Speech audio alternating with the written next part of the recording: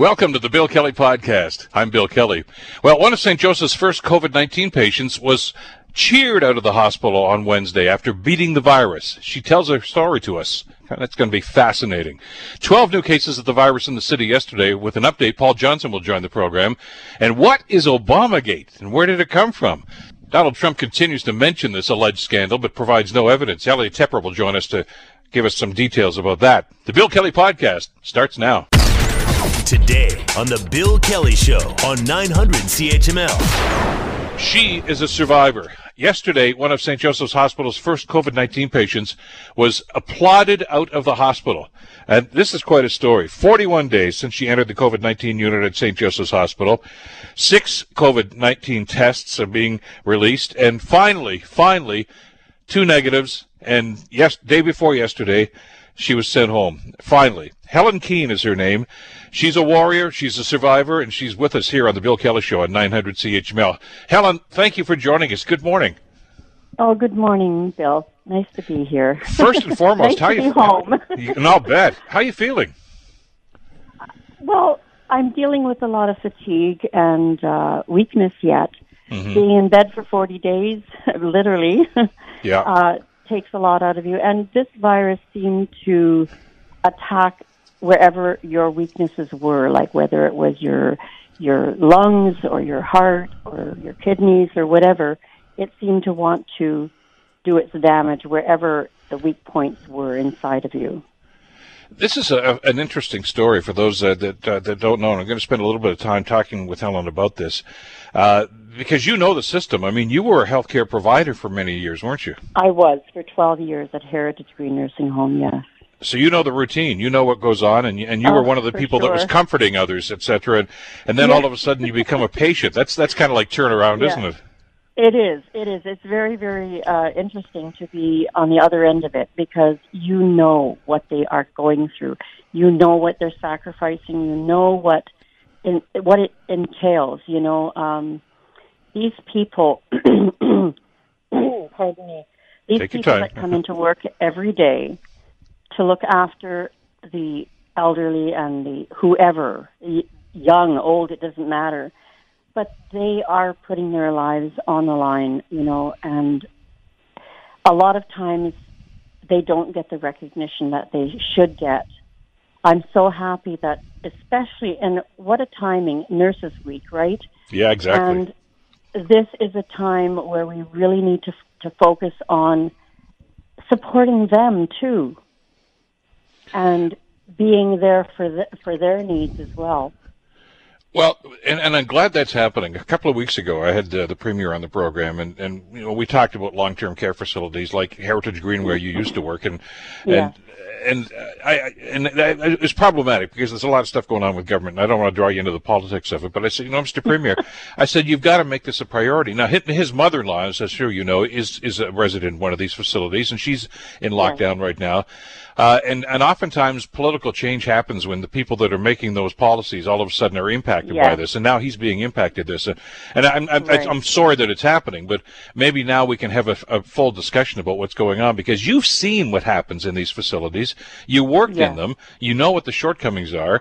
And then you became a resident in one, and it wasn't too long after that you started feeling ill. Yes. It didn't take very long for me to realize that I was in trouble. It started with a really, really severe cough. Like, I could not talk for 2 minutes without coughing or having a coughing spell. So I went to my room and I self-isolated, and it was Sonny, the nurse at Cardinal. He came in the next morning and he said to me, Helen, he says, you've had a fever through the night, you're coughing nonstop. I really feel you should be going to the hospital, you know, and I just dreaded it because over the last 2 years, I've had so many hospital stays with my 3-artery bypass surgery 2 years ago, a staph infection. I was in for a week it went into my blood, and just so many different things happened to me where I was in a hospital setting. So I dreaded it. I dreaded going. But did you know in your heart of hearts that you had to go? I did. Yeah. I did. You were feeling that lousy. It wasn't just for me either. It was for everybody else in the retirement home. Like, you're really aware of the fact that if you're carrying the virus, I mean, what's it going to do to everybody else, you know? Mm-hmm. So at the least, I wanted to know if I had it or not. I wanted to find out if I had it. So you got transferred. You were taken down to the hospital. And by the way, I'm glad you mentioned your conditions, because we've always talked about people that are at higher risk, and you're still a relatively young person. But, I mean, you've had some medical concerns, including heart surgery, et cetera, which puts you into that category, doesn't it? That's right. And that's why they took it so seriously. I believe that's one of the reasons they kept me as long as they did, too. I was on heart monitor and being closely watched for about 2.5 weeks. They monitored me, and once they felt, I remember the doctor coming in the one day saying to me, "Helen, I think you've turned the corner." He said, "I think we're okay." He says, "Now it's just a waiting game of getting the 2 negative results." And trust me, when you're waiting, you are really anxious. Minutes feel like hours of it. Just, you can't even imagine, you know, when I got the first negative last Tuesday, and I thought, maybe, I'm cautiously optimistic, but maybe I can go this time. And then the second positive came back, and I was very beaten down. I felt very lost. I felt very alone. And then over the intercom comes this beautiful, beautiful song by Westlife called "I'll See You Again," which has been my go-to whenever I feel low and missing my husband. And they played it. They said, "We have this song that we want to play for Helen," you know, and they didn't have to do that. No, but that tells you an awful lot about the staff there, doesn't it? That's right, absolutely. And that's what I am so grateful for, is they made it personal. You know, they looked after my emotional status quo as well as my physical condition. You know, it was an all-encompassing care that I got. Well, it gave you a boost when you really needed it. I mean, because you were there, you had that one negative test, and you thought, "This is it. We're close. We're close." You could see the finish line, and then you got that positive. And obviously that takes the wind out of your sails, and they know that because they're caring people. And that song, as I'm told, really lifted your spirits at a time when you really, really needed it. Absolutely. Well, when I first got to the hospital, for the first 3 days, I don't really remember very much at all. But I remember one night the nurse came in and she said to me, she says, "Helen," she says, "is there anything I can do for you to make you feel less isolated and lonely?" You know, because she knew that I always had difficulty with nighttime, missing my husband. And she said, "We have the computer in here in the room. I can put something on for you. What would you like?" So I told her about Westlife, and I told her about the song. And she put the playlist on for me. And I went to sleep with that every night until my daughter, Heather, was able to get my cell phone from Cardinal to me. And I thought to myself, how wonderful is that? You know, like, they really wanted to make sure that I was okay emotionally as well as physically. And from a caregiver's perspective, from my own caregiving experiences, that is what makes a good caregiver. When you go beyond what you normally have to do, beyond the routine of day-to-day caregiving, you know. And everything I gleaned from my experience as a caregiver, I translated into the care that I gave my husband when he was sick with pulmonary fibrosis. Mm-hmm. Talk to us about that element. We're talking, by the way, with Helen Keene, who's she's home now after 41 days in the COVID-19 ward at St. Joseph's Hospital. It's a long time. And we talked about how great the staff are there, but how did you maintain contact? I mean, you know, with family and others, because obviously has to be some restrictions.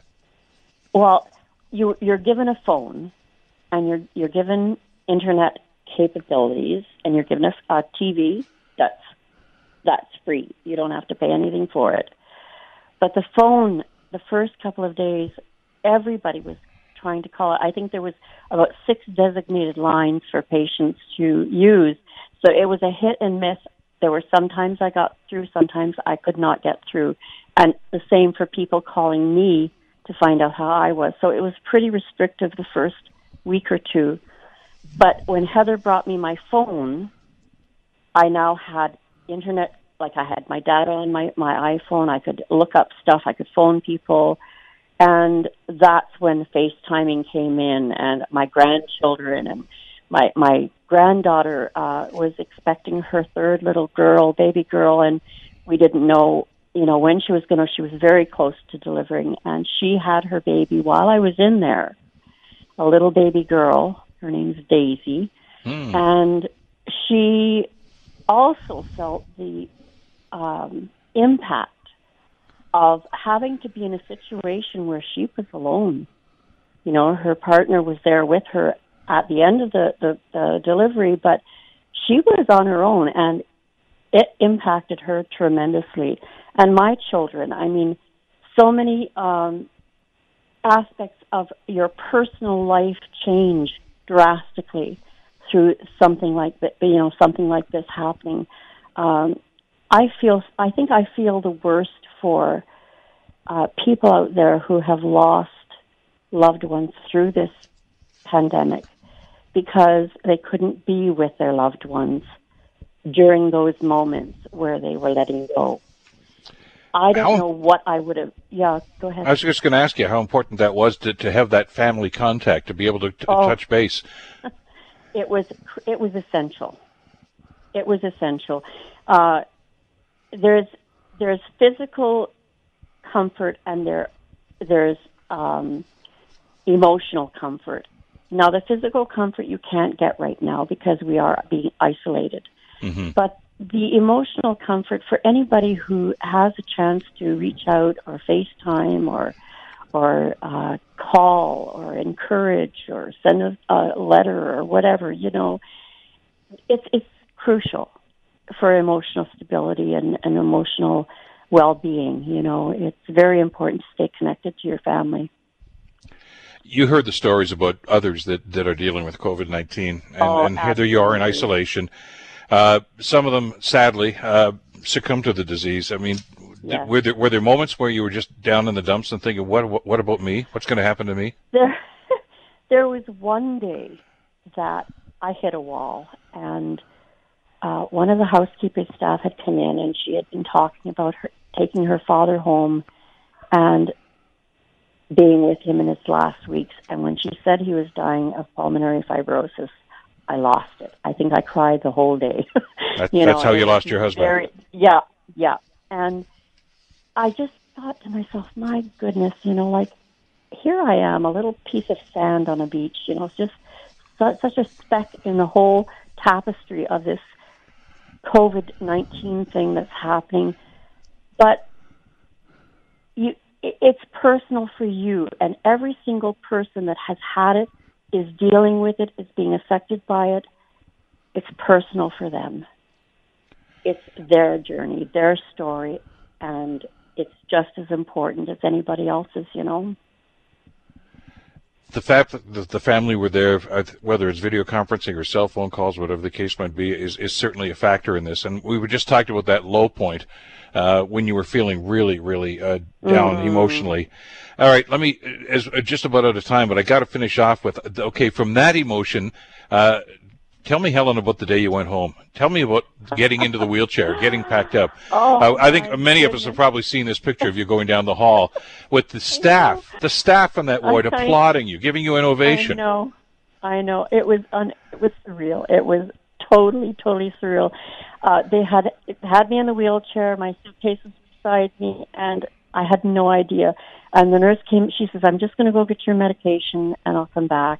And then she put her head through the door. She says, "Helen," she says, "the staff kind of want to do something special for you, and it might include a videotape of you. Do you think that's okay?" I said, "Sure, fine. I'm going home. I don't mind. It's fine." But when I came out the door and I saw the corridors lined with all of these wonderful, wonderful people who had looked after me so beautifully, and they were applauding me. I felt I should have been the one applauding them. And as I was going out, you can't hear it, but behind that mask were a zillion thank yous and you're the best. And, like my emotions were so high. And when I finally got down to the car, when Heather picked me up, I was in tears. I couldn't even talk. And, it was a moment in time. It really was. And I just wish everybody safety and all the best. It's a journey. It's a transitional period in our lives, and I hope everybody comes through it like I did. Well, we've called them the healthcare heroes. Those are the staff members, and you know them all on a first name basis that got you through this. And I know you'll never forget them. No, never, ever, no. Helen, we are so glad that you're back home. We're so glad that you're getting over this. I know the road is not finished yet. There's still work to be done, and you're going to be careful about this. And the people that loved you and got you through this are going to continue to keep an eye on you to make sure this happens. Yes. But boy, we need to hear great success stories like this, and your determination is a big part of this, and the love that you felt from family and friends, and of course from the staff at St. Joe's as well, are all factors in why you are right now where you are, and home instead of in there. Yes. I'm very thankful. We're thankful too. God bless you. Stay healthy, please, so okay? Much. Thank you, Bill. Thank you. Great talking with you, Helen. Thank you. Okay. Bye-bye. Helen Keene, 41 days in the unit at St. Joe's, the COVID-19 unit, and she's home. And that's the kind of success story we need to hear. We've heard some of the other ones, sadly, and we need to know that because of the great work that's doing and the love of family and the support that happens, this is a beast. The people that have survived this COVID-19 say it is a beast. It just saps you. As she said, just about it's like it finds every weakness in your body and attacks that. And it's a testimony to Helen and her spirit, and of course the great work at St. Joe's. So congratulations to everybody involved in that. You're listening to the Bill Kelly Show podcast on 900 CHML. Well, yesterday, Ontario Premier Doug Ford made some announcements about what's going to be open and what's not. They call this the first step, of course, in the recovery process, stage one.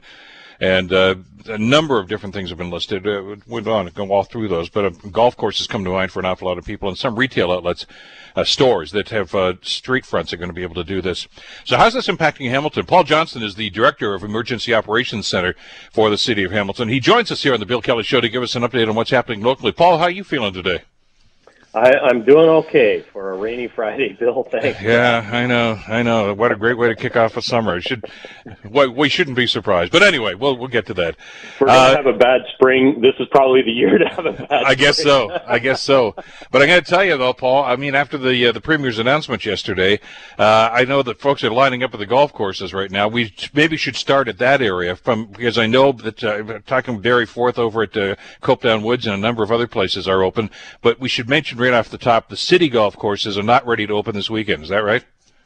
So yeah, we're going to provide some update to the community about when we'll open our municipal golf courses. It won't happen tomorrow, and please don't line up today for golfing anywhere. It is tomorrow it starts. Not today, but tomorrow. But yeah, it's going to be a great opportunity for an activity that, quite frankly, can be easily adapted to COVID-19 modifications, and it's an activity that is relatively low risk, and it goes along with a number of the things. Let's get people out more into open spaces. You've seen Conservation Authority open up some of their areas for walking and biking. Our trails are open, the rail trails are open, things like that. And we'll be looking at actually some of the facilities that allow for far more individual sporting activities, tennis and the like, so that again, there won't be amenities open. You won't be able to come and change. You won't be able to do the things that maybe you normally do. But as the next week moves on, there'll be a few more opportunities to get out. So, again, these activities that are relatively low risk and easy to implement some of those distancing and other things are going to go forward. So golf will look a little different, as will everything in our lives for the next number of months. But I think some of these announcements were, we had anticipated that the timing was coming for these because, again, their risk factor, much like going out and enjoying a local park, relatively low.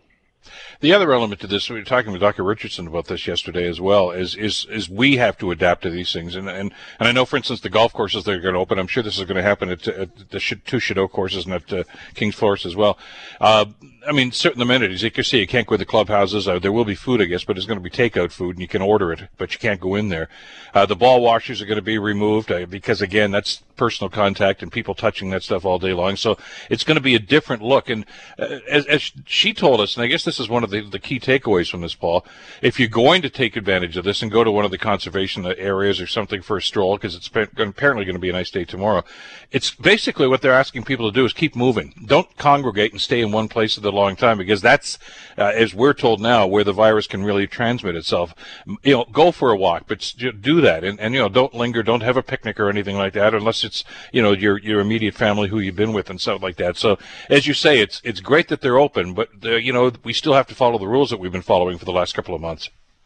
Yeah, and you're 100% right. This is about more opportunities to get out and get, obviously, fresh air when the weather is more amenable to that. When it's 20 below and blowing snow, it's harder to enjoy some of these activities. The weather gets better.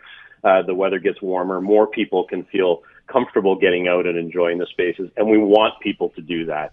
Exercise is critically important, and we are at a phase, as Dr. Richardson says, we're at a phase where some of these tough restrictions that we put in place, which were really about stay at home and stay very close to home, we can start to say, yeah, if you want to go down and take your, drive down and then walk along the beachfront trail, go and do that. But Bill, to your point, this is about getting out and getting that exercise and getting out and doing that activity of walking, and that can be with someone else from your family. It's whatever, and you may bump into somebody along the way, although bumping in now means, of course, within 2 meters, but you can say hello. But this isn't about stopping and gathering. This isn't about parties in the park. This isn't about that type of activity. It's about getting out and as you say, I think it's a great way of putting it, kind of keep moving.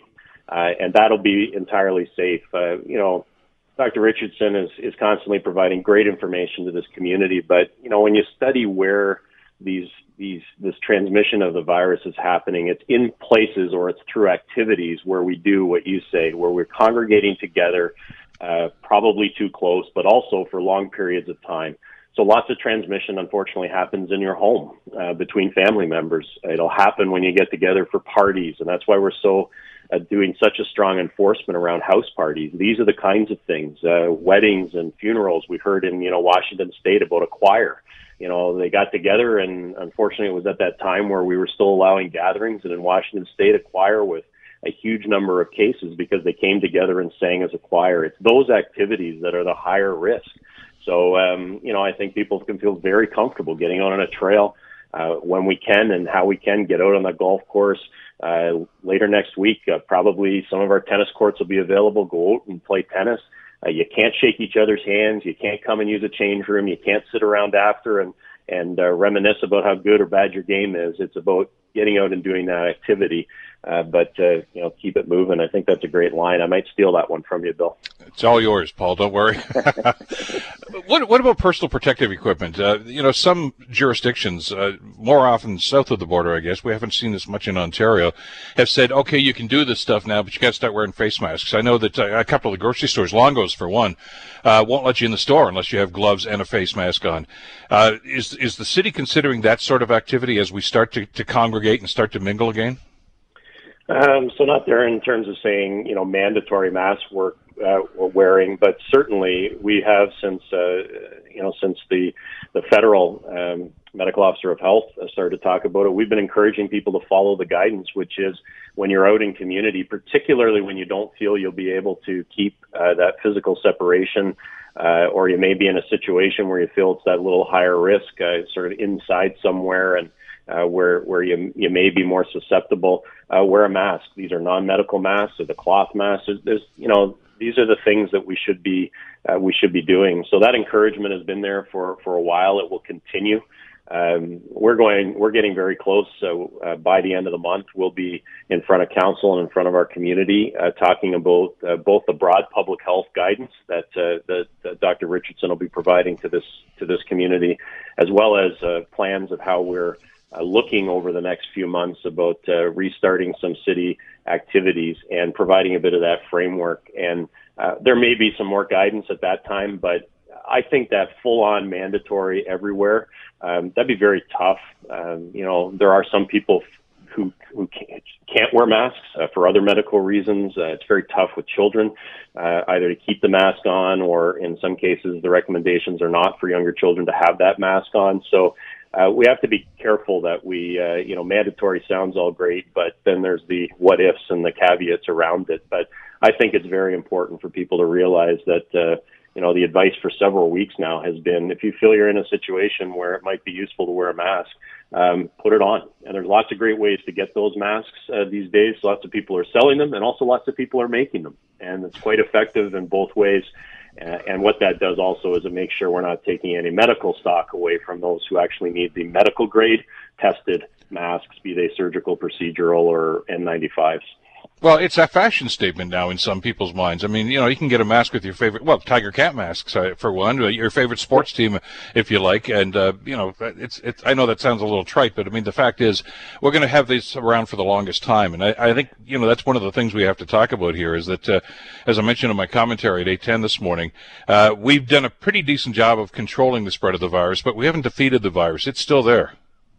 It is still there, and it's interesting. You'll know this, Bill, but I've purchased. I've got some masks that are just plain and boring. I've purchased some masks. An officials organization and is doing a thing where I've bought cloth masks that have the black and white stripes of the basketball officials. There you go.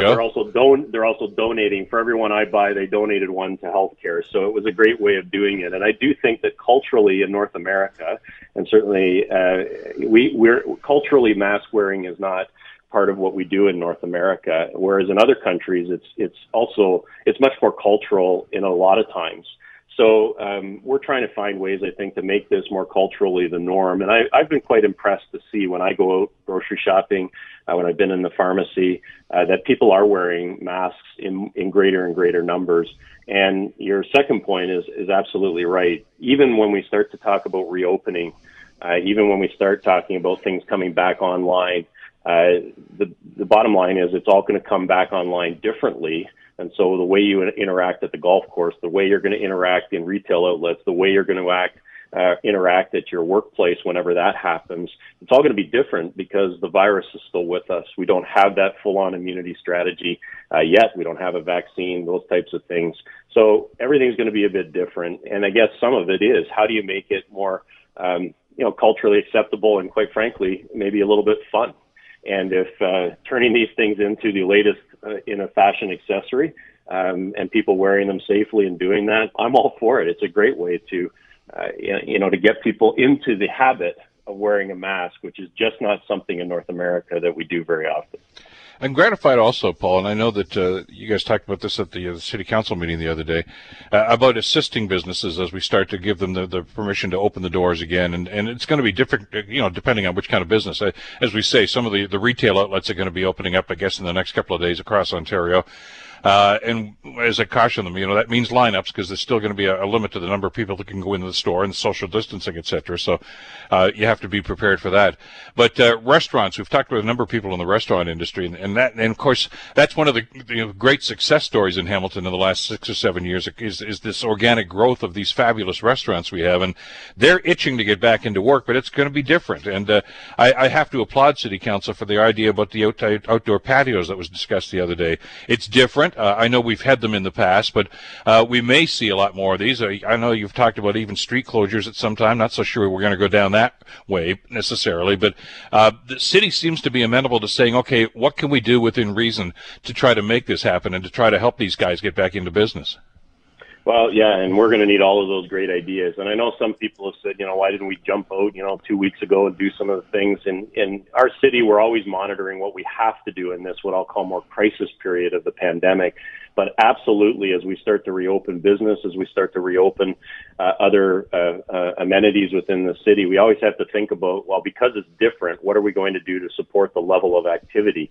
We need to realize that in all likelihood, to have the proper social distancing, the capacity of many of these, we'll use restaurants as a good example. Restaurants is going to be diminished Well, some of them were pretty small to begin with.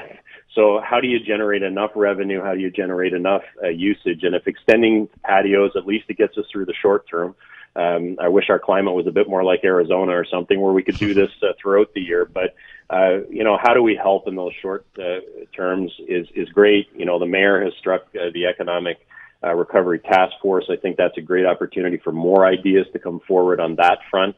And then we're also going to be turning our attention to how do we do things to support vulnerable populations and activities for children in different ways as well. All the things that we normally do and love will have to take on a different flavor. And so for those activities for children that develop all the skills, and whether it's in sports or whether it's in other activities, how are we going to do those differently? How will we do them well? And I do like the fact that people are coming up with creative ideas, and I think where they particularly don't cost a ton of money, those are the things we've got to embrace and move forward, because everybody's going to need some help regardless of the sector you're in. The last thing I'll say is it's really great. Our public health unit, I know Dr. Richardson was on a call with the chamber members, and our public health unit is there to help as well, because the other piece is you can read over all these, what you should do to keep your business safe, but people will have questions. None of us have gone through this.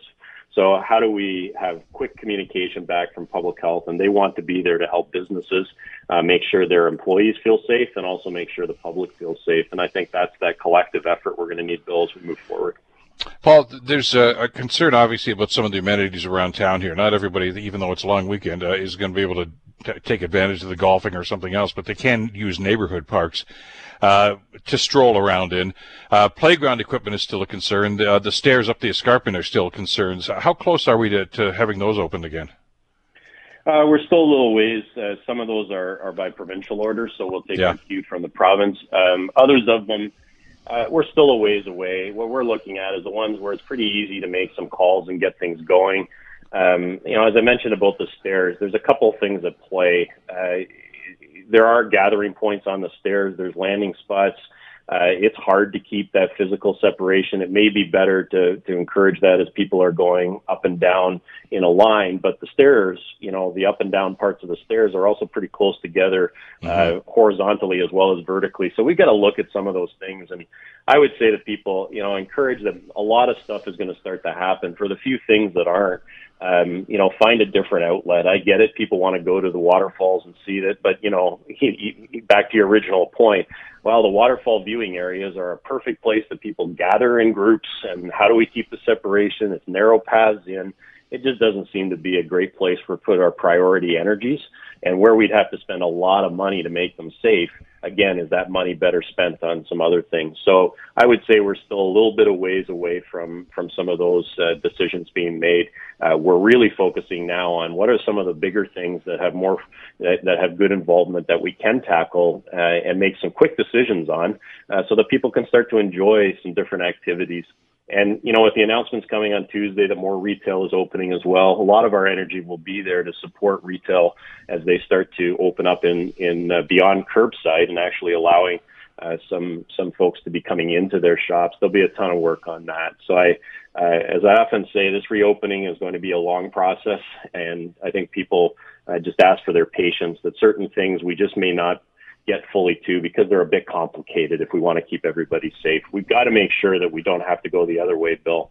I know it's always there that we could start to close things back down or clamp things down again. I would hate to have to do that. So I'd rather personally take a bit of a slower approach and do things in a very measured way. I know Dr. Richardson feels the same way, than have us go through this up and down piece of opening and potentially then closing parts of the community, because we will still see illness. We will still see people get sick. The good news is most of it will be just an illness, but for some, it will become much worse than that, and we've got to keep on top of it. Well, and the other element to that, it's the very important part, is we still, we know when this whole thing started, we said, well, when are we going to lift all these restrictions? Well, when we have 14 days with no new cases. Well, nobody's reached that yet. So we've kind of modified that a little bit. So this is a gamble, really. And it's really up to us, I guess, as to how we're going to behave through this. If we're going to follow the physical distancing and we're going to use the gloves and the masks when necessary, we got a pretty good chance of keeping this thing level. If we just go crazy on this and figure out, to hell with that, we're over the worst of it, we may be right back into the thick of things. Yeah, and that's exactly what we don't want. We did what we did in March and in April for a reason. It was very successful. To completely say, well, okay, let's just not do anything anymore, of course, would be, then why did we do it in March and April? Because not much has changed, although there are a number of people, and across Canada, tens of thousands of people who have been infected by the virus. We still don't have enough people that we could say, well, there's some kind of herd immunity, as it's called. So you're right. Our goal is to do the things that make sense. We also know that there are many, many, many negative effects that happen by the restrictions that have been put into place. And so you have to weigh the health impacts of all of what we're doing, not just about COVID. So that's why you see the things that are relatively low risk.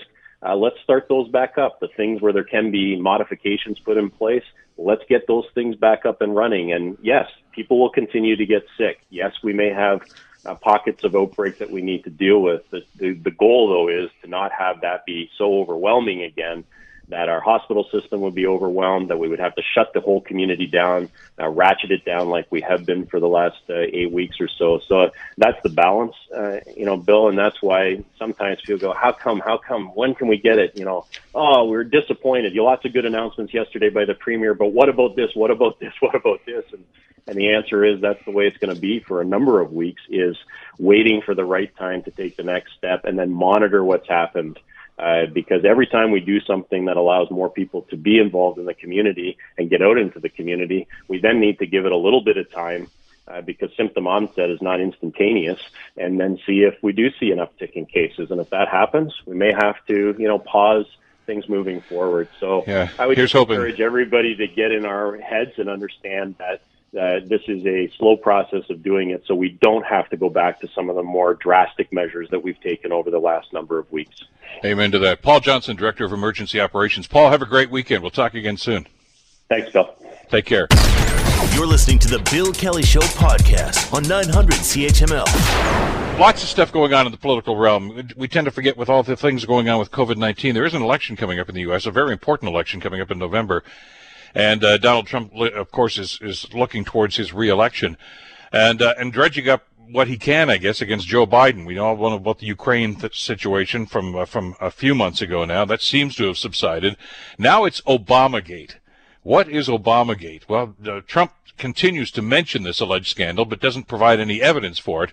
Joining us to talk about this is Elliot Tepper, Emeritus Professor of Political Science at Carleton University. Elliot, I hope you're well. How are you doing today? I'm fine, and thank you for asking, and I hope everybody's well on your end. We are so far, and just taking it day by day, as I guess most of us are these days. And the whole team down there, I hope. Yeah, exactly. Broadcasting from home again, self-isolation. We're doing the whole thing here, so that's hopefully going to have some dividends. But watching a lot more TV than I usually would have a chance to do, and the sideshow continues in the White House. I mean, it's incredible. You've talked to us a number of times before, Ellie, about how this president loves to be able to pivot and to change the channel when there's something going on. It's clearly he doesn't seem to be winning the COVID-19 battle. So all of a sudden now it's politics, and he's dredging up, the Michael Flynn situation, which I guess was the catalyst for this, but he's going after Biden, I guess, through Obama. Right. Well, you and I have talked about this for 3.5 years now. Yeah. What I've been calling the daily chum. You get up at 5 in the morning, you toss stuff out for the media, the sharks swarm around it, and the president chuckles because we're watching the circus and we're not watching actually what's happening. So he's the great diverter in that sense. But this is kind of the daily chum plus. That is, in this case, the grand diversion. Don't look at the coronavirus and how I handled it, but let's look at something else. Is also part of building a winning strategy. That is a strategy that can win the election. Given the fact that the United States is in the midst of a pandemic and that he's getting a lot of negative blowback on that you didn't handle it very well, there's now about 1.5 million people infected and about 87,000 people have died, and he's urging opening up of the states, which will inevitably, I'm not a doctor, but it seems highly likely from everything we know that this will lead to a number of deaths that arguably were not necessary. So let's talk about something else. So let's talk about something very specific. In this case, the Obamagate, and I'll do my best to explain that briefly. But it's part of a much bigger strategy of we have to find a way to win in November, despite a collapsed economy and a pandemic for which we can get some blame. Let's build on our strength, and our strength is that everybody's against me, and the whole deep state and all the media, and we have evidence of that in every possible way, and you have to rally around me, and you have to go out and vote to protect your president who's been protecting you. And that's kind of the name of the game, I think, going on right now. Yeah, I want to get into the Obamagate thing in just a couple of seconds, but it just seems as if it's going back to what he I guess worked for him, and that goes all the way back to the Mueller report, the Russian investigation, right. And things of this nature. All of a sudden, it seems as if that's going to be the foundation. I know that he was always touting the economy. I'm sure that they've had to move away from that, Elliot, because, as I say, with the coverage I'm watching, even some of the small C conservative economists are saying there's not going to be an economic recovery before November. Just don't even think about that. It's just not going to happen that quickly. So all of a sudden he's got to look at something else, and he figures, well, you know what? I scored some points with the Mueller thing, that it was a hoax, blah, blah, blah. And this is the deja vu all over again. And again, it's a seamless story that works for a lot of people. He has, I think, a 43% approval rate overall, but he's got a 93% or so approval rate among Republicans, and those are the people who can elect him. That is, the people who elected him last time, he hopes will elect him this time, and everything we're talking about right now feeds into the reinforcing of, you've got to really get out and vote to protect me because everybody's out to get me. And that's, therefore, Flynn and the hoax. And right now, to come to the story, he's saying there should be people going to jail for 50 years because of the crimes that were committed against me. And the crimes in this case involved the President of the United States, and very prominently, that's Joe Biden. It's Joe Biden. He was there in all this. And while we're at it, why not Comey, and why not Brennan, and why not the other list of people that he feels have been persecuted? He is presenting to his public as part of a broad pattern of persecution. Rush Limbaugh has just said, what you're seeing in front of, you know who Rush Limbaugh is, the voice to the conservative base, and a very powerful voice. Yep. A lot of people listen to him and to Fox, and they're all saying the same thing, that it's hatred of the great president who's done so much for you, and that's why you have to rally around him. But in this circumstance, what they're going back to is with the early days of the Russian investigation. Yes. I don't want to get too deep into the weeds here, and suggesting that they were targeting some people, including Michael Flynn and some others. Right. But if memory serves, Elliot, they started that investigation long before Donald Trump even declared his candidacy. And if it led to Trump, well, that might have been the course of things simply as the investigation went on. But the idea of Russian collusion in U.S. politics was raised a long time before Donald Trump won the presidency.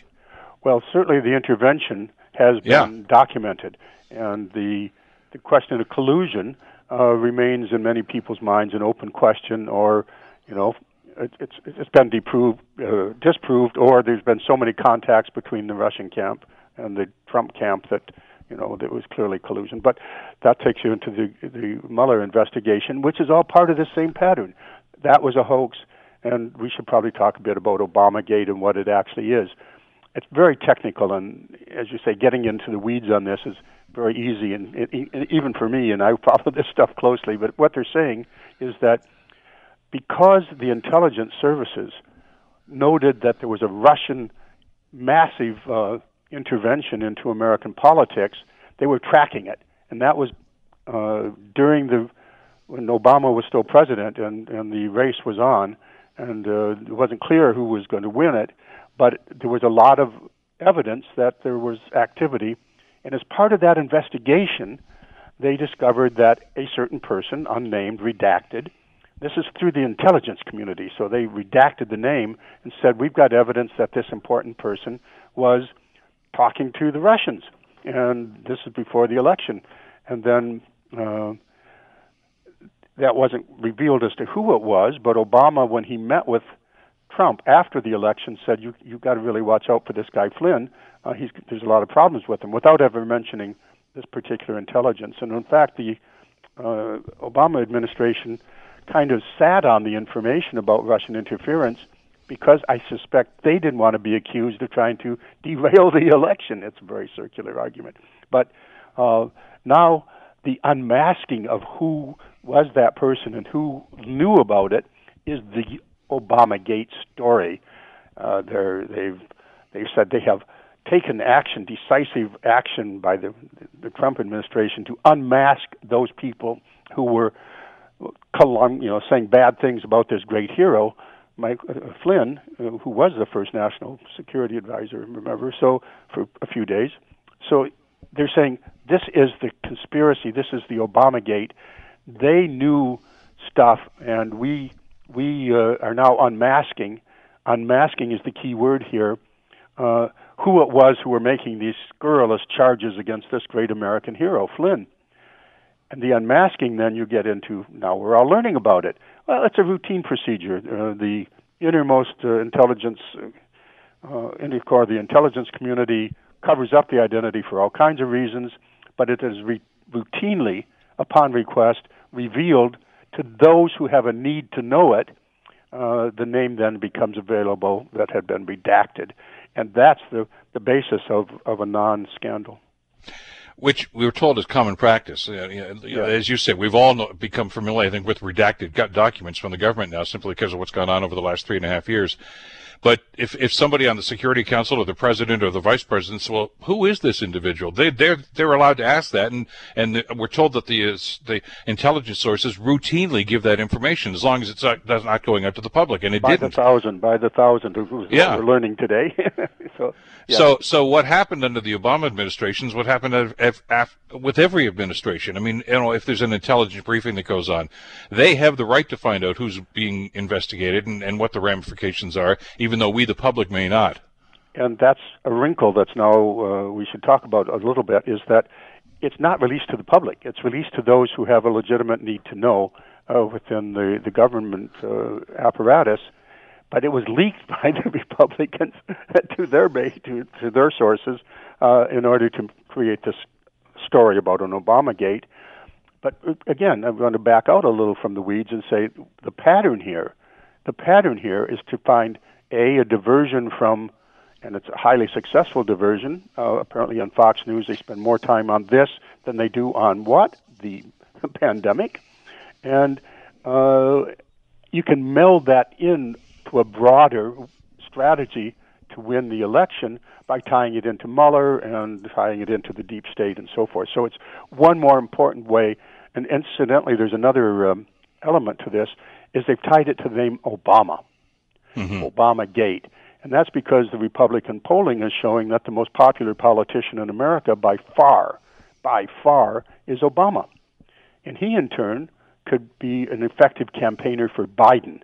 So in order to reduce that shine that Obama can bring to the campaign, they tried to slime him at this point to bring him down, to reduce him as an effective component of the election campaign. Ultimately, this is a struggle for power in America, and what we're talking about are various elements of it. And we've seen the characterization by the Trump administration. I mean, McConnell, of course, chastised Obama for him jumping in about the way that the Trump administration's handled COVID-19, and McConnell suggesting that former presidents shouldn't do that, have never done that. Well, that's not true, of course. Nicole Wallace on MSNBC, who used to work for George W. Bush, said it happens all the time. Routinely happens all the time. And as a matter of fact, George W. Bush spoke up about this too. But that's red meat for the MAGA people, though, isn't it? They hate Obama with a passion, and anytime you can try to do something to disparage his reputation, they're going to eat that up. Yes, and again, it's not coincidental that this is an important element of the re-election campaign, and so I don't want to mix my metaphors about Daily Chum, but this is a story that has legs potentially for the Trump people, and they plan to see how far they can push it. Try to change the narrative once again, but I mean, while we're dealing with COVID-19 and while the death toll continues to rise and new cases start to rise, Is this going to be successful? I mean, obviously the folks at Fox News are running with this because they don't want to talk about COVID-19, nor does Rush Limbaugh. But, when we're talking about swing states, Pennsylvania, Michigan, Wisconsin, places like that, which were pivotal to his election, is he trying to reach out to that same group with this sort of stuff? Well, here's another part to this. How are you going to run a campaign which for Trump relies on two things, the glories of the economy, which, the Democrats say, hey, look, the economy just followed the trend line. If you follow it, Obama really put this together, the good economy, and the trend line just continued in. But the economy, well, that's not that's not at the moment available. But if you can get states, let me put it a different way. I think there's a thoughtful way and a thoughtful approach relying on good evidence on how to open up, when to open up, where to open up. But that conversation is being swamped because the whole conversation has been politicized. So now it's red state versus blue state, and you should open up even though there might be more deaths, and then who gets the blame for that? And that's kind of my big bottom line for everything we're talking about is who's going to get the blame. And the Republicans are trying to say, well, Obama should get the blame, or the Chinese should get the blame, or the Democratic governor should get the blame, or anybody but us. And meanwhile, the Democrats are saying, where's the leadership? You need a national leadership here. It isn't only the Democrats. But it has become highly politicized on a safe way to reopen America. Interesting dynamic. We'll see what happens over the course of the weekend. Elliot, as always, thanks so much for this. Enjoy the first long weekend of the summer, such as it is, and we'll talk again soon. I'm sure there'll be new developments. Well, the news never sleeps. It doesn't. Thanks again, Elliot. Take care, please. You too. Elliot Tepper from Carleton University. The Bill Kelly Show, weekdays from 9 to noon on 900 CHML. The Bill Kelly Podcast is available on Apple Podcast, Google Podcast, or wherever you get your podcasts from. You can also listen to The Bill Kelly Show weekdays from 9 till noon on 900 CHML.